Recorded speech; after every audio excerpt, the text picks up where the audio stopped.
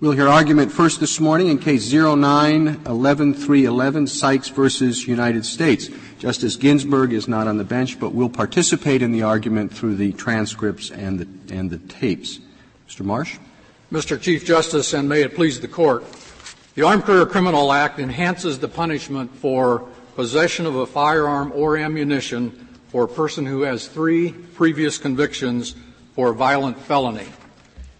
This case involves, as you know, vehicular fleeing, which Indiana has divided into 5 categories.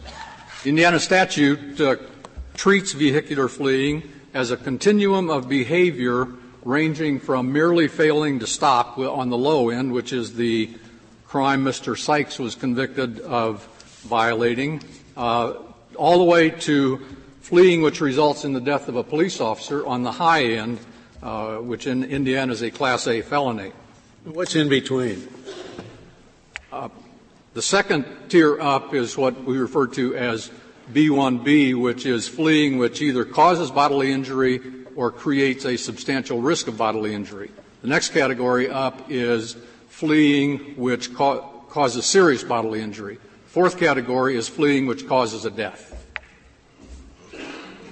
This Court recognized we can assume that the conviction here did not involve any risk of bodily injury to anybody.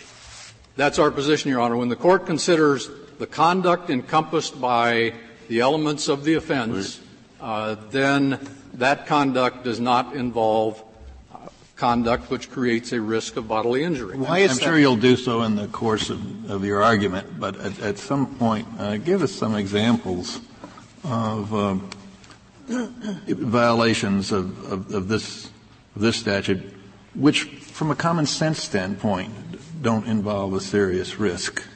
There was something in the briefs about, the defendant might want to just find a safe place to pull over.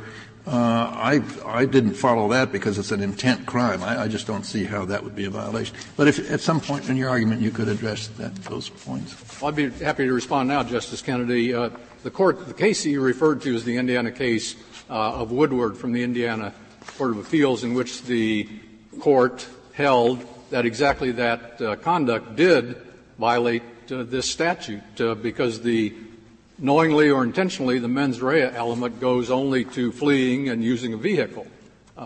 So that was one example of merely failing to stop. I'm sorry, looking, I don't mean to interrupt your answer, but looking for a safe place to stop violates this statute? That was the holding of the Indiana Court of Appeals, yes. So you're supposed to stop dead in your tracks and not pull off on the shoulder? I mean, I just don't understand that. So I'll go read the case, but.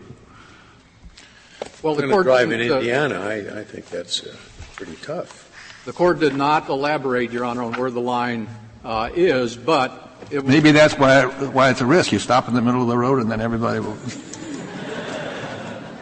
That would be more likely to create a risk, but. How can you say somebody's fleeing? I mean, doesn't fleeing mean you're trying to escape the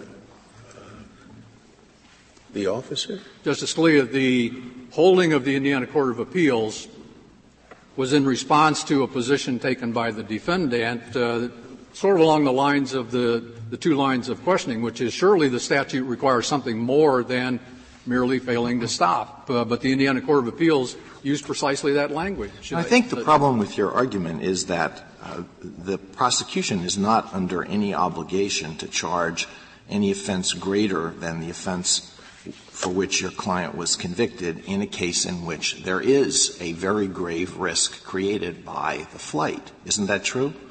The prosecutor is not under any obligation. Was that the question? Yeah. Justice Alito? Yes, I think that's correct. The fact that someone is convicted of this offense does not show that a broad category of offenses within this crime lack the risk that's necessary under the Armed Career Criminal Act. Well, I suggest that it does, Your Honor, because the James case makes clear that the court will determine whether the crime creates a serious potential risk of physical injury to another by looking at the conduct encompassed by the elements of the offense. Now, the fact that some other offense maybe could have been charged or was charged, I suggest on the categorical approach, is not relevant. Are you familiar with the case called Hape versus State, Indiana Court of Appeals, 2009? Hape, H-A-P-E. I'm not, Your Honor. During a 45, and this involved the offense at issue here. During a 45-minute high-speed chase, officers shot at the defendant's truck at least 20 times. The State's facts showed that the defendant drove over 100 miles per hour and at times drove into the oncoming traffic lane. You think that creates a serious potential risk of harm? Well, those, of course, aren't the facts here, and I would have to know what the individual was convicted of, because, of course, under the categorical. I believe he's convicted of the same offense as Mr. Sykes. But, of course, under the categorical approach established by Taylor and followed consistently by this Court since that time, the Court doesn't look at the facts of the individual case. The Court looks at it categorically. So if looking at it categorically, I've always thought, means you look to see not just what the elements are on paper, but whether the elements as used in reality in the State are applied to cases that do present, in general, applied to cases that do present a serious risk of physical injury. And you think the answer is we don't know, because no one's gone and looked. You could do it through sampling, but no one's gone and looked. I've just said that's my view of it. So what do we do? I mean, I can deal with a lot of other states, but Arizona has exactly the same classification, a felony, when you use a vehicle. And when you use a vehicle creating a serious risk of physical harm to others. It's in the same provision, same statute, same category. How do we work with that, in your opinion? Are you following what I'm doing? You understand the difference between Arizona and 46 other states. Yes. In the other states, they grade it. But here they don't. Right. Well, Indiana, of course, does grade it, Your Honor. Indiana, I'm sorry. And it is significant that the second most serious category is where the conduct does present a substantial risk of bodily injury. And I don't know how we could proceed by looking at, whether in fact a majority of the cases that come into this first relatively harmless category did indeed involve situations that involved physical risk, because, as everybody knows, prosecutors plea bargain. And it's probably very often the case that the defendant is charged only under Category 1, where, if he went to trial, they'd charge him under 3. Isn't that so? But, of course, Your Honor, under the Yes, you want to say yes. That's Thank you. Yes. All right, well, I still look what I'm thinking of, and I need a little explanation. We look to see in B, and it says it's a Class D felony if a vehicle is used. That's A, under 1. Am I right? Yes. Okay. Then we look to B under 1, and it's also a Class D felony, in other words, the same, if a vehicle is operated in a manner that creates a substantial risk of bodily injury. Yes. So a prosecutor looking at that will say, why don't I just charge A? What's the point of charging B? I mean, makes no difference, apparently. So it's simpler to prove A. Justice Breyer, in 2003, when Mr. Sykes was convicted of this offense, what you said is exactly right. Of course, we have no way of knowing the motivation of prosecutors generally, let alone in this case. And it wouldn't really matter what it was in this case, what it is generally. But I think it's significant that in 2006, the Indiana General Assembly amended that statute, so now the B violation carries with it a mandatory jail sentence. 60 days. I can deal with it more easily then, at least I have in the, but what's worrying me now is what we're supposed to do is the offense an offense that presents a serious risk of physical injury to another? Yes. So we're here trying to decide whether the A one does. Yes. And the answer is, I don't know. And the reason I don't know is I don't know how that offense language of A is applied in Indiana. So do you know if Indiana has an enhancement for conviction, sentencing enhancement of any kind for convictions that have an element of risk of harm to others? Your Honor, there are a number of habitual sentencing enhancements, one of which specifically relates to driving. I can't say that it is based on substantial. So it's possible that there's a use of the difference between the two categories that might not be implicated in this case, but may lay the foundation for an enhancement later. Yes, that's a good point, Justice Sotomayor.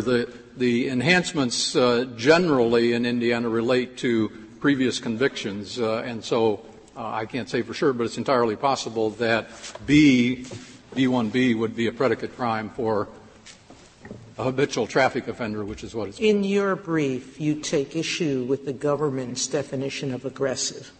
But would you give us yours?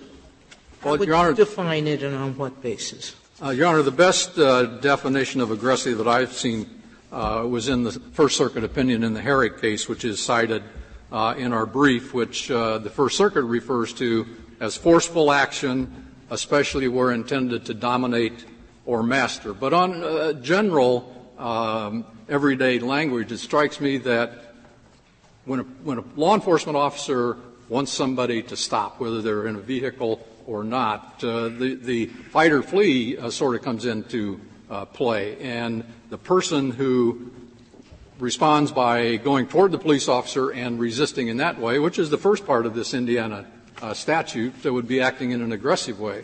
The person who flees is not acting in an aggressive way. They're trying to avoid the confrontation. They're trying to get away from the law enforcement. Mr. Marsh, I take it that you would agree that B1B is a violent felony under ACCA. Is that right? Your Honor, it may very well be.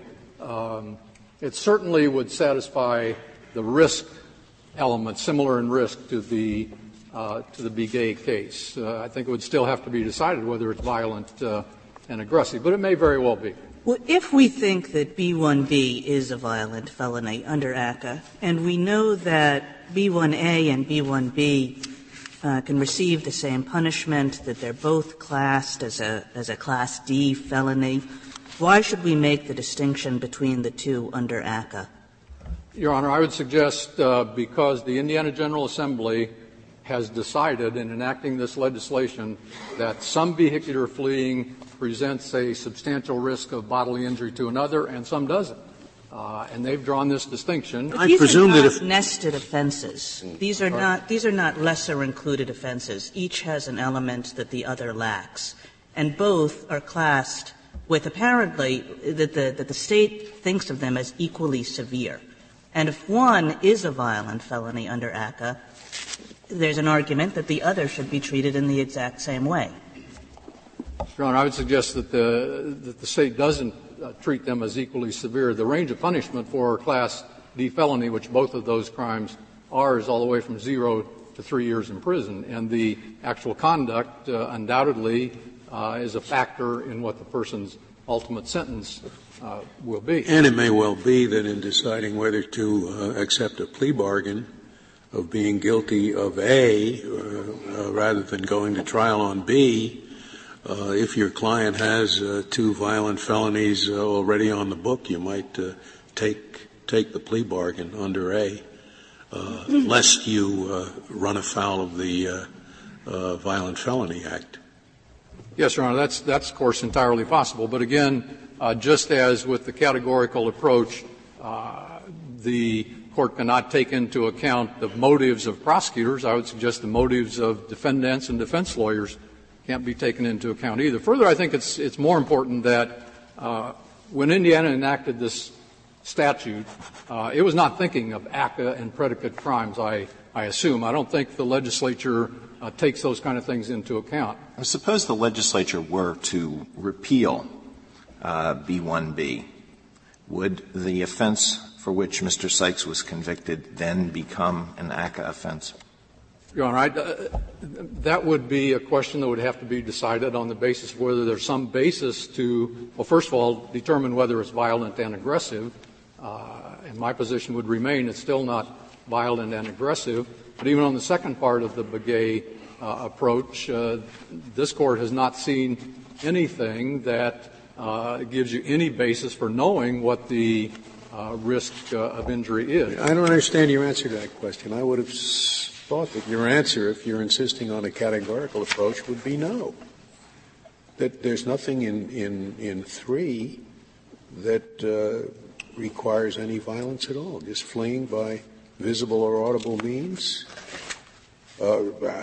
just flees. That's all it says. I'm sorry, I understood the question to be that A is repealed and B is left in place? Was that No, it's the opposite. If the aggravated offense, you rely on the aggravated offense right. in large part as the basis for your argument. Your argument, one of your main arguments, as I understand it, is that what I'll call the simple offense doesn't qualify under ACCA because cases involving a serious risk of bodily injury fall under the aggravated category. And my question is whether a repeal of the aggravated offense would then convert the simple offense from a non-ACCA offense to an ACCA offense. Or you could ask it a different way. If State 1 has the simple offense and the aggravated offense, State 2 has just the simple offense, is the simple offense an ACCA offense in one State and not in the other State, even though the elements are exactly the same? That's a good question. Your Honor, the equation would be different because of the significance of the B offense. So that's not exactly our case. But I will adopt Justice Scalia's answer, which I think is exactly right. It still would not be something that's violent. But you're answering my question by making a totally different argument. Insofar as you're relying on the aggravated offense, the presence of the aggravated offense, I would appreciate an answer to it. Justice Alito, in other words, you're saying, maybe I haven't made myself clear, Justice Scalia's answer, which you've adopted, is that if you look at A by itself, forget about the aggravated offense completely, it doesn't qualify under ACCA. And that's one argument. But your other argument is that A, the simple offense, doesn't qualify because of the presence of B, and I'm trying to see whether that makes sense. Yes, Justice Alito, I think it breaks down to the two parts of the Begay test. In order to be a violent felony, it has to be similar in kind and similar in degree of risk. The existence of B makes clear that the degree of risk for violating A is not the same, because if you accept the continuum of behavior as created by the Indiana General Assembly, the person who's convicted of A has not created a substantial risk of bodily injury. Counsel, have you done or looked at, not every burglary has a risk of harm to another or results in harm to another. The general definition of burglary is entering without permission and intent to commit a crime, and generically the crime doesn't have to be physical injury to others. Yet ACCA defines burglary as a qualifying crime of violence. It's measuring risk not by the elements of that crime, but by something else, by some measure of incidents in which violence might occur.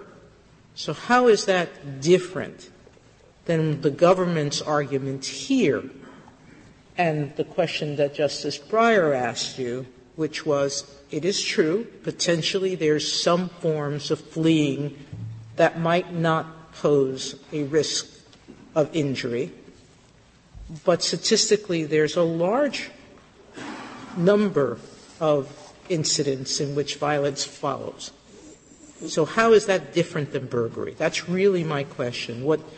It can't be that the elements have to pose a risk of injury, because burglary doesn't do that. So how do we measure it? Your Honor, the inquiry, as the Court said in James, is whether the conduct encompassed by the elements of the offense presents the risk, and that's the determination that the Court has to consider. It is not necessary, and I'm not contending that this crime is a violent felony only if every conceivable violation of the statute constitutes a risk of danger. So if you're not doing that, that's my question. Where do we draw the line? I'm sorry? Where do we draw the line? You draw the line. I think that was just what Justice Breyer was trying to ask you earlier, which is, when do we say that, as in burglary, that some risk is more likely to follow than not in a particular type of crime? Well, the line is defined by the statute, a serious potential risk of physical injury to another. Now, how do you make that determination? Well, the Court made clear in Chambers that empirical data is one way to do it.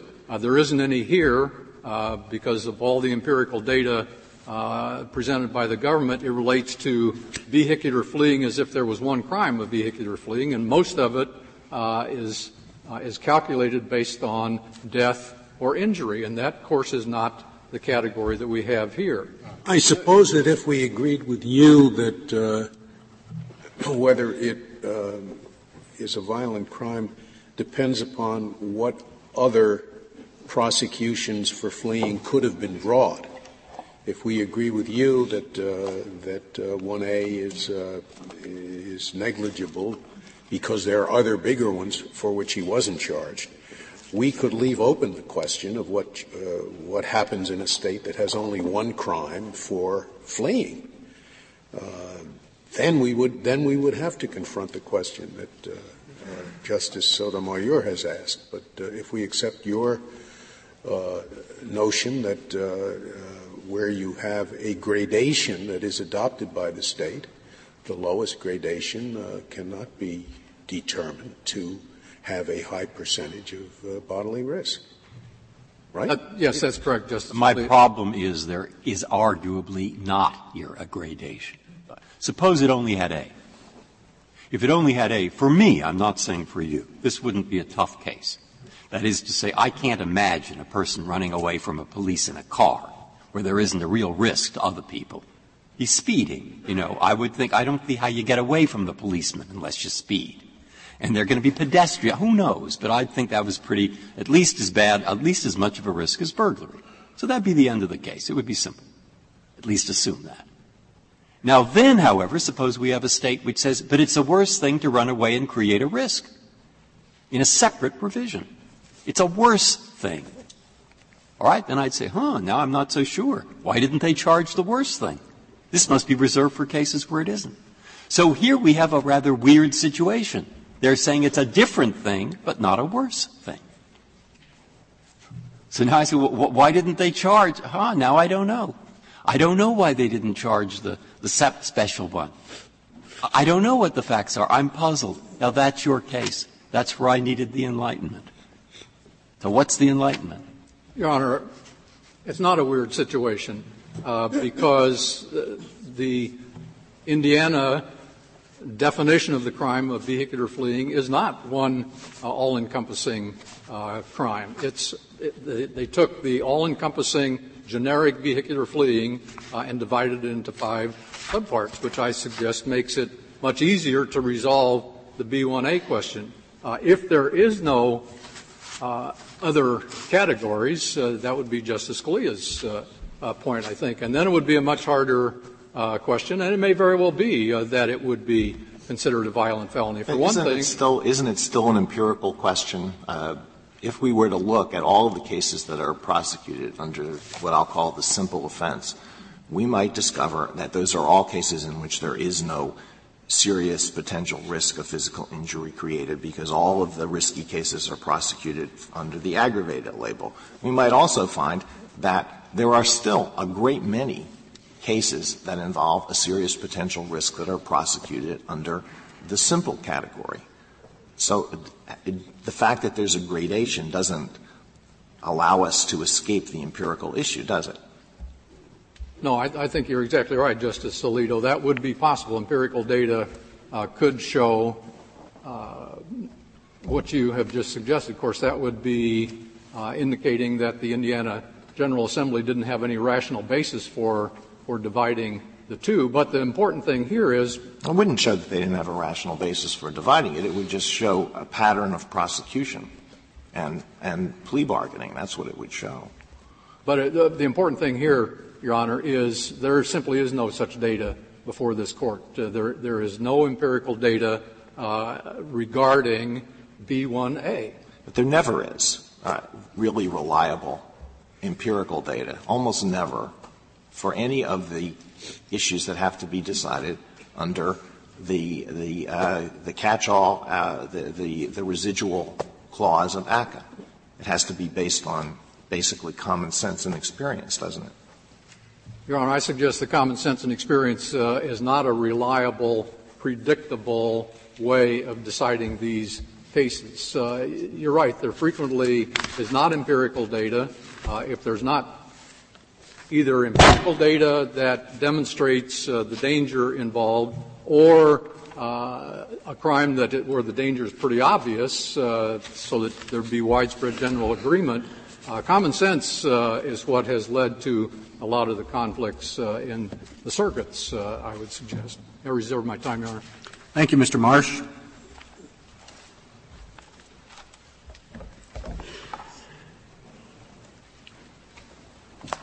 Mr. Wall. Mr. Chief Justice, and may it please the Court, just a very quick moment of history, I think, provides some useful background, and I'm on page 3A of the appendix to the government's brief. Until 1998, subsection B, which we've been talking about, was the only Class D felony that involved vehicular flight in Indiana law. In 1998, the Indiana General Assembly broke out and enacted subsection A so that in cases of vehicular flight, prosecutors would not have to prove risk. They would just have to prove that the defendant used a vehicle. Since 1998, I found 14 cases in the Indiana Court of Appeals, one of which is the Hape case that Justice Alito cited earlier. All of them, so far as I can tell, proceeded under A and not under B. Of those 14 cases, 13 have enough facts to tell what the flight was, of what kind. 10 involved speeding, disregarding traffic laws, or striking an officer with the vehicle. Of the other 3, only 1 involved non-risky behavior, and even that was not a defendant who drove a short distance and then pulled over. It was a defendant. These were all litigated cases? Yes, Justice Scalia. These were all litigated to conviction and taken up on appeal, and the Indiana Court of Appeals addressed various legal issues. 14 isn't very many, and I assume the vast majority of these cases aren't litigated. I think that's right, Mr. Chief Justice. The government's point is that here we have extensive data, both empirical and otherwise, that indicates that flight as a basic offense is very dangerous. Well, I read your brief, and I read your brief and was surprised that when the list, one of the things you talk about to show that is media reports. You usually have more concrete basis for speculation than media reports. Mr. Chief Justice, if that is all we had put forward, I might agree with you, but we also put forward extensive statistical data. My point is just that Indiana is typical. It's dangerous everywhere else. It's 4 times as dangerous as arson. It's more dangerous than household burglary. There's nothing different about Indiana. If one looks through the cases, these flights in Indiana are typically quite dangerous. Suppose you have a state that has a separate crime for trespassing, criminal trespass. And you're saying that if you could show that a large number of cases that were brought under criminal trespass in fact could have been prosecuted under burglary, then criminal trespass would qualify as a violent felony. That doesn't seem to me right. Justice Scalia, I thought just because prosecutors make that choice, that doesn't establish that the elements of the crime, which is what we focus on in deciding whether it's a violent felony, fill the bill. That's right. This Court looks at the conduct encompassed by the elements in a typical case. And in a typical case of vehicular flight, what we have, according to the data, is someone fleeing police at an average of 25 miles an hour over the speed limit, someone who is in the typical case young, male, unlicensed, under the influence of alcohol, and who places the lives of other motorists, pedestrians, and police in harm's way.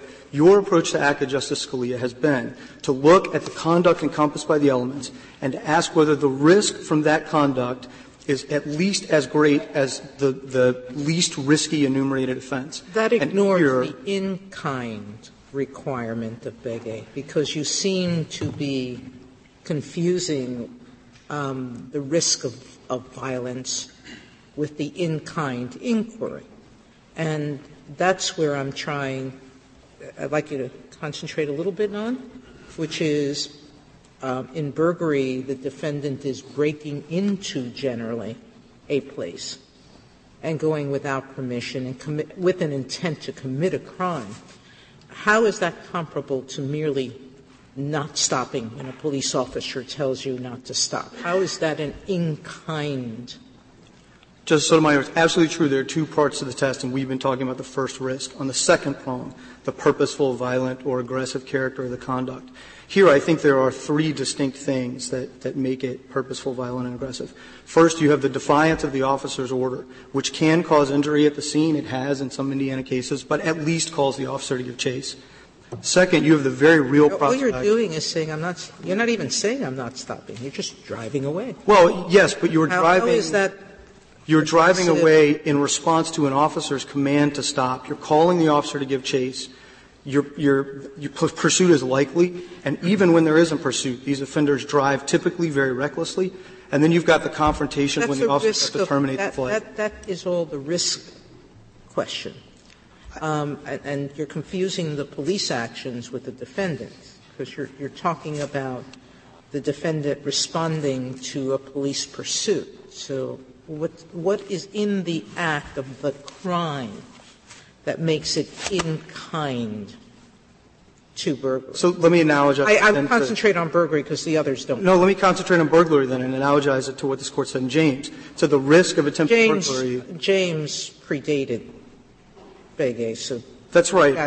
But the Court has talked about, even in Chambers, about the risk of a violent confrontation with law enforcement officials, and it's done that under the Begay part of the test. And whereas that confrontation is only possible with burglary, it's necessary with this crime. It requires that an officer order you to stop and that you flee. So that confrontation, which is only a possibility with burglary or attempted burglary, is elevated to a certainty with this offense. Mr. Wohl, wouldn't that suggest that if I just ran from a police officer, it would be a violent felony under ACCA? I think it would suggest that, Justice Kagan, but I think flight on foot is unlikely to satisfy the risk part of the test.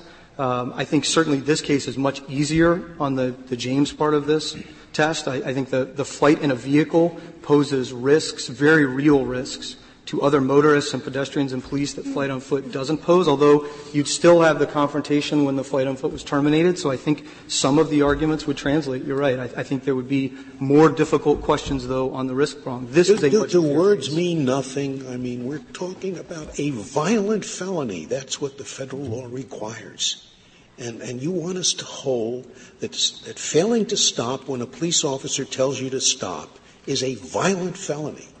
That seems to me a big leap. I mean, words have some meaning, and Congress focused on violent felonies. Justice Scalia, words do have meaning, but the words here are very broad. Serious potential risk of physical injury to others. And as you yourself have recognized in multiple opinions, what those words call for is a comparison of risk between an offense and ACCA's enumerated crimes. This offense, simply put, is more risky. It's 4 times as risky as arson in terms of injuries and fatalities. It's more risky than household burglary. Another word is aggressive in Begay, and that's where I have a little difficulty with your argument. It seems to me this is the exact opposite of aggressive. He's running away.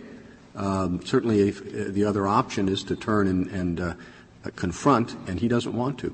There's nothing aggressive about running away. Well, there is, Mr. Chief Justice, when you're doing it in a vehicle and typically at high speeds. So in Chambers, that's the risk of violence. I understand that, and purposeful, which I guess everything is. But those are the 3 words: purposeful, violent, and aggressive. I'll give you purposeful. I'll give you violent, but aggressive. Mr. Chief Justice, if you give me those 2, I think we're home free, because this Court said in Chambers. I think you're 2/3 of the way home free. I'll take it and let's work on the last third. So what this Court said in Chambers is not all attempts to evade authorities are of the same stripe. So it contrasted escape from prison with failure to report. Failure to report you could do at home on your couch. You could just fail to show up. And the Court said, look, that's passive. It's a crime of inaction. This is not that. It's not sitting at home on its couch. This is quintessentially a crime of action. There's a difference. The opposite of passive is active. It's not aggressive. Well, but this is active. He's running away, but Where's the aggression? But it's hard to see what the difference would be between this and escape from custody. And this Court clearly indicated in Chambers that escape from custody was different from failure to report under the statute in front of it. And I think this is as dangerous, maybe even more dangerous than escape from custody. If the Court were going to say that all running away could not be aggressive within the meaning of that word for Begay purposes, so too escape from a maximum security federal prison, which in some sense is just running away. But it is extremely aggressive, and it's extremely risky to others. Mr. Wall, do you think that speeding or drag racing qualifies under your understanding of the test? Justice Kagan, that's a difficult question. I don't know that I've seen any attempt to fit that offense in under the ACCA. I think that drag racing, where you're talking about speeds of 150, 160, 170 miles an hour, might qualify, but I haven't seen any cases like that. What about speeding? You're going 15 miles over the speed limit. Is that a violent felony? Justice Scalia, I think then we'd have a serious question about the first part of the analysis and the risk test. 10, 15 miles over. Speeding as a generic offense is likely to it encompasses categorically all speeding offenses, many of which are, not likely to pose a serious risk to others. So we'd have to look at the data. What we do have here is data that says this offense is 4 times as risky as the enumerated offense of arson. So speeding would be a difficult case. So far as I know, the government's never tried to make felonies. Not as far as I know, not the basic offense. Now, whether in a Begay-type sense you might have some recidivism enhancement under state law that would get you there, I don't know. But I haven't seen any case that involved that. Am I right? When you replied to Justice Scalia, I thought that he'd said that we were dealing with a statute, and you seem to agree, that said it is a crime to flee a policeman after being ordered to stop. But I thought we were dealing with a statute that says it is a crime to flee a policeman after being ordered to stop in a vehicle. That's right. Right? That's right. That's the offense and here. So okay. It's the vehicular flight offense. And one, I will take one issue with what my friend on the other side has said, which is A and B are not tiered. They're not greater and lesser offenses under state law. But Mr. Wall, suppose they were. I understand your point that they're not, and you might be right about that. But let's suppose that they were. Let's suppose you had a 3-tier setup.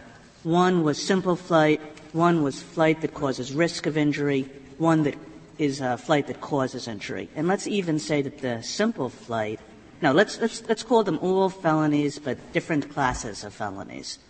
What would happen in that case? Would you still be here saying that the simple flight felony is a violent crime? Yes, it's a tougher case, but we would be here saying that, because when you're looking at an offense categorically, for instance, arson, you've got to look at all fires, all intentionally set fires, the ones that don't hurt anybody, the ones that do, and the ones that kill people, even though the fires that kill people will be prosecutable in most jurisdictions as a greater offense like felony murder.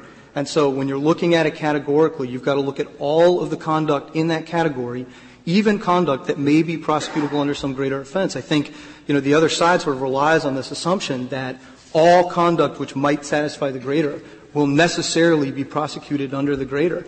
And as a legal matter, it's included within the lesser, and as a factual matter, it's just not true that it always gets prosecuted under that greater offense. So it would be a tougher case. It would make our case more difficult, but I think legally and factually the government's answer would be the same. I asked my clerk to just do a survey of the states, and he came up with, and I'm sure that this is rough, but that 46 of the states have these tiered systems. Now, there may be some questions as to some of them, like you've raised some questions about Indiana's, but that 46 states essentially conceive of this as 2 different kinds of conduct. One, which is the violent kind, and the other, which is the not violent crime. Well, my state law research is a little different from your clerk's. I've got 37 states in D.C., but the point is that under the nested statutes, the aggravator isn't always like this one, risk. Sometimes it's, as in Indiana, injury or death. And where you're talking about actual injury or death, those aggravators far outstrip the level of potential risk that ACCA requires. So I don't think in those states, Petitioner, we didn't have an argument that those aggravators would affect at all the analysis of the basic offense. There are a handful of states that, unlike Indiana, have as an aggravator risk, though even some of those states treat the basic offense as a felony, which is, I think, a judgment by the state that even in the basic case, this is risky conduct, deserving of severe punishment under state law. So, there are nested statutes. Not necessarily risky. Conduct that shows disrespect for the law.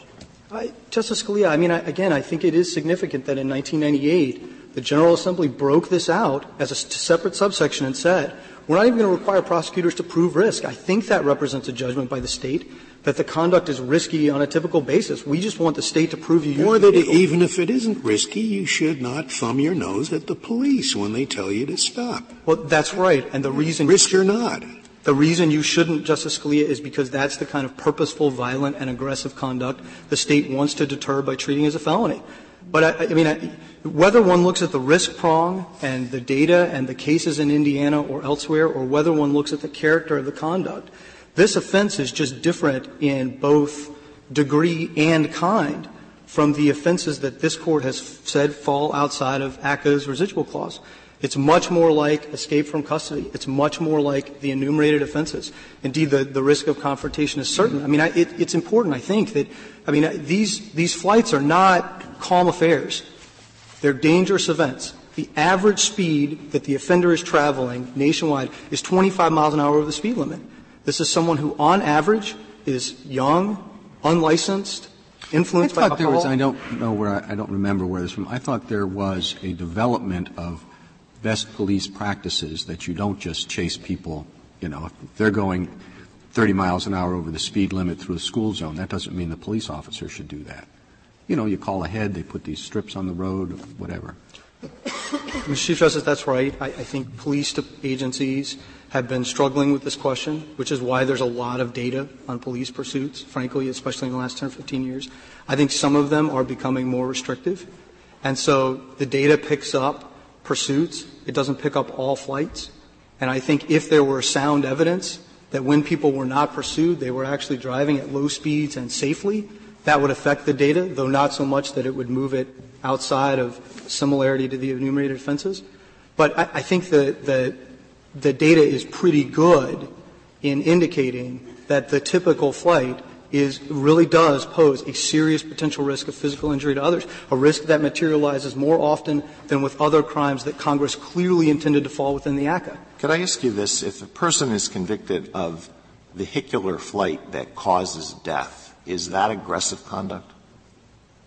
Yes. The government would say it is, Justice Alito. And is the conduct there any different from the conduct when death doesn't result? No, Justice Alito. The government's answer is that categorically the behavior is aggressive and that in some cases it will result in injury or death and in some it will not. But in all cases it carries that potential.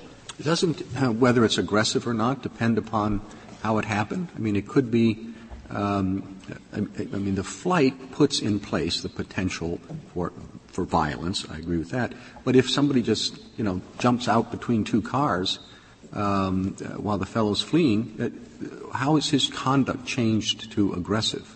It's not like he's aiming for the guy. It's putting it in a dangerous situation. It's purposeful.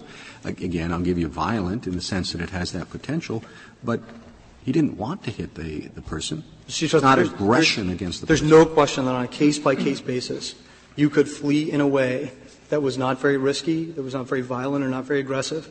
And if this Court went on a case-by-case basis, then we'd look at the conduct here, and the government would still win, because this is the typical But he's saying even when it's risky, it's not aggressive.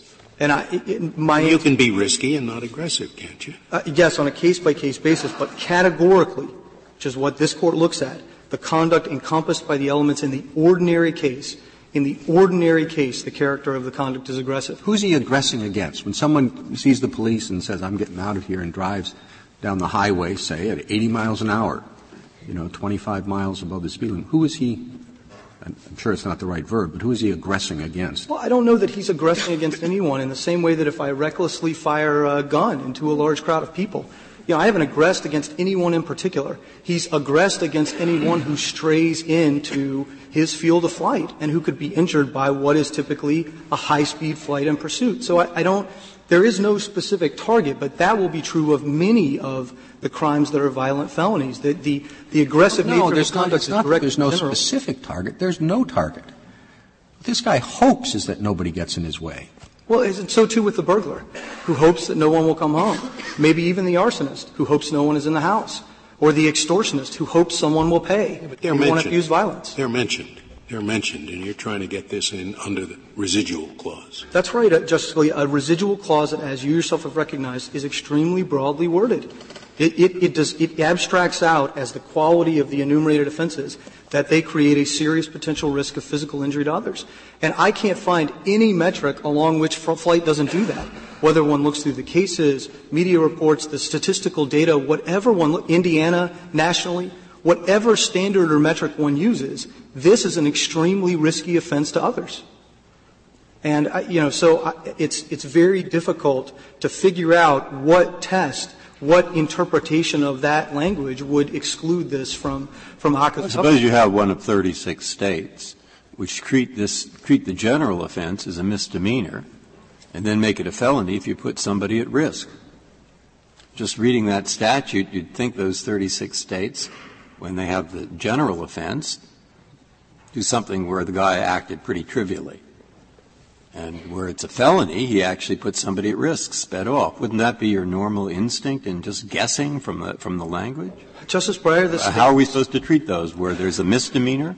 In your opinion, it's just a misdemeanor. We also treat it the same way, say it's a violent felony? The states treat it differently. Some, as Indiana. Right. And that's actually the question. Are we supposed to, in this federal statute, try to track whether it's a misdemeanor, what the language is? We're going to have a nightmare of a federal law for states for judges to figure this out. I mean, every little variation in thousands and thousands of possible variations could make a difference as to whether it's violent or not, depending on data which no one will have. Justice Breyer, I don't think so. If the Court were to affirm here, what that would mean is that the offense of flight is a violent felony insofar as you have a predicate conviction under a state statute where it's been punishable by up to a year, and so it could qualify for ACCA coverage. Now, some state convictions will have been treated as misdemeanors and won't be eligible for ACCA, but to the extent a state treats it as a felony, it's risky enough to satisfy the residual clause. Now, if the Court treats A and B as what they are not, which is greater or lesser, then yes, I think there'll be problems with various state statutes, as Justice Kagan pointed out, and this Court may have to clear it up down the road. But if it treats this basic offense as what it is, not a greater or lesser, but alternative means of proving a single offense that is risky, that would, I think, take care of all flight cases going forward. Well, on this question of whether this statute is greater or lesser, it's greater or lesser if you just understand B1A as confined to vehicular flight. In other words, if one looks only at vehicular flight, then B1A and B1B are indeed greater or lesser offenses. Yes, Justice Kagan, if you're looking only – I take it you're looking only at the vehicle prong of B. But the test in Schmuck is whether it's impossible to commit the greater without committing the lesser. It's not impossible to commit B because it does have the two other prongs. And I think — do you think that if I flee in a vehicle, I could be prosecuted under both and receive sentences under both? No, I don't think so, because I think there is no evidence, no case in Indiana that I'm aware of, there's no evidence that the General Assembly intended these to be multiple punishments for a single incident. They're alternative means of proving a single offense. The State has always treated them that way so far as I can tell. I've seen prosecutions since 1998 that were all under A. I haven't seen anything that went under A and B and tried to get multiple punishments. Wait a minute. I'm a little confused by what you said and what point you're making. You don't think that B is a lesser included of A? That A is a lesser included of B? Your Honor, the government does not think that A is a lesser included of B. You can't commit B without committing A first. B has just one additional element, but all of the elements of A are part of the elements of B. So how can it not be a lesser included? Well, the element of B that's different, Justice Sotomayor, is the while committing any offense described in subsection A.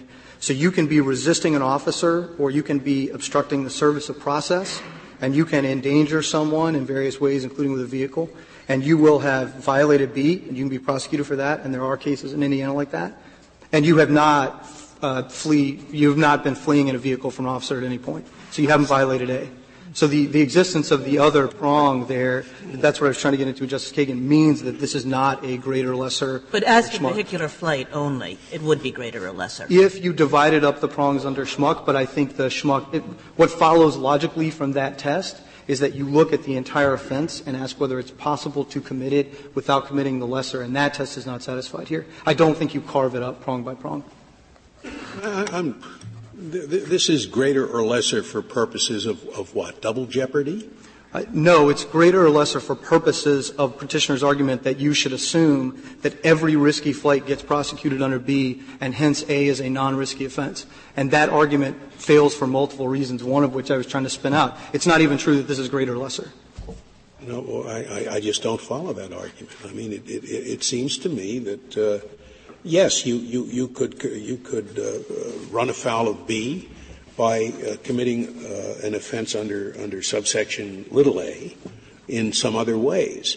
But if you run afoul of B by committing the offense of flight from a law enforcement officer, it seems to me that that automatically includes A. Well, except that there are two alternative means of proving the same offense under state law. They have the same state law penalties.